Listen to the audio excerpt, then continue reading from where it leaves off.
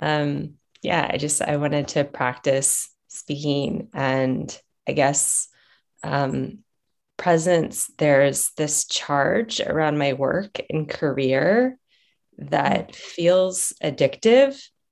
And I go for months where everything feels fine financially and career wise. And I just feel this clear focus on Dhamma practice. And then when I feel afraid about livelihood and career, I get obsessed with my work. And I'm an art teacher, and I get into these art projects where it's like the energy is so intense around creativity, and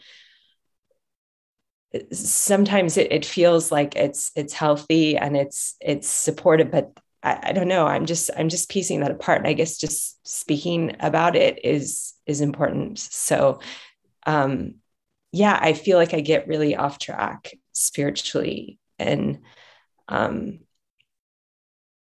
yeah, I just think it's important for me to say that. If you have any reflections to offer, that would be really sweet. Yeah, there are,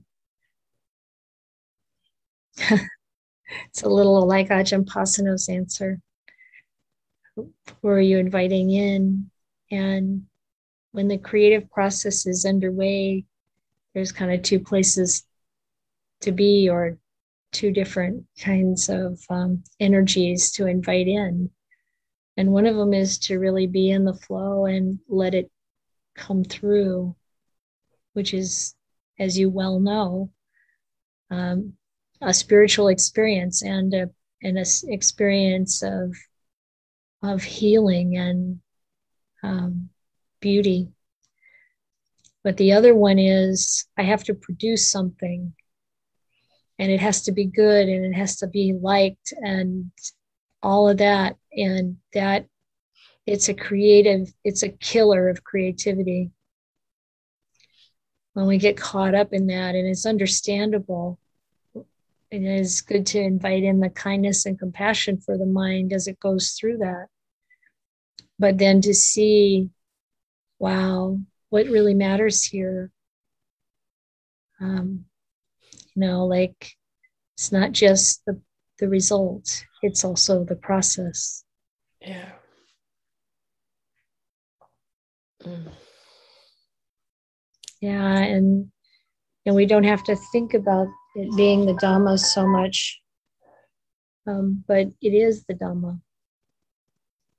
Mm. It's the same thing that we do in meditation, to really let go of all of that becoming, Yeah. and invite the spaciousness, the openness. Yeah.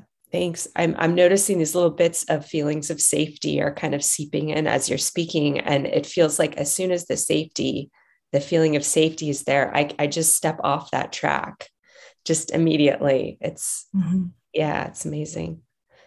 Thank Mm. you. Yeah, you're welcome. We can give ourselves these Dhamma talks,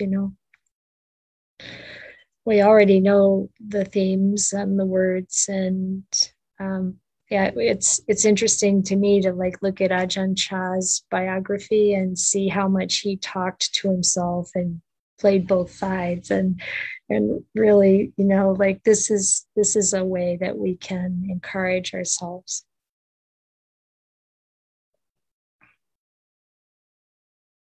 And then you can also call your nuns if you want.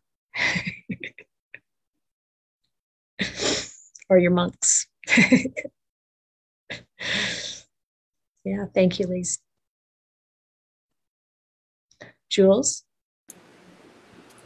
I just wanted to mention something about a kind of negative self-reflection that I find myself falling into sometimes, of comparing myself to other people and in the world and what my expectations are, and thinking, what have I done with myself? I haven't fulfilled my potential. I'm not famous. I'm not known for anything. I haven't founded any organizations. I haven't, like a list of things I haven't done. And, and I have to remind myself that, a lot of that's not a good way to measure the value of my life. Yeah.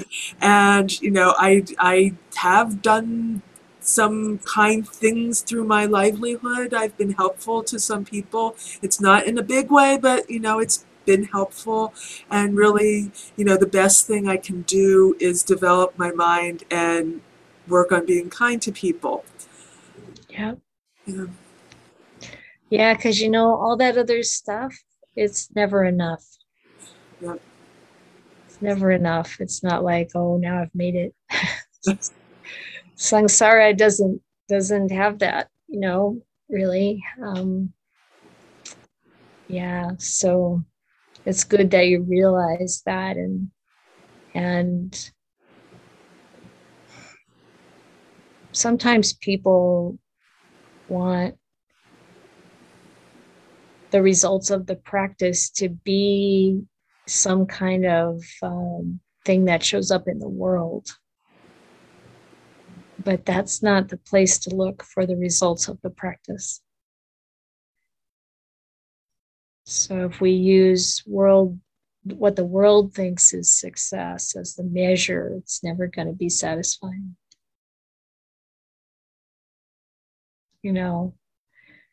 Like at the time of the Buddha, I think it was Venerable Ratapala, when he talked to the king and asked him if, these different questions. And I think part of that was asking, do you know any rich people who are happy, content, or, check out the billionaires,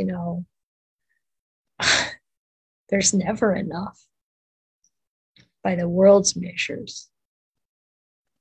It's only through our spiritual development, the development of our happiness and our kindness and Brahma Viharas and, our ethics, through our amazing ability to call in spiritual energy, just sitting there, or go into a sacred space where people have been practicing, whether it's prayer or song, meditation, and feel that energy and know that that's, it's not just feeling something, but it's about the wisdom involved, what really matters.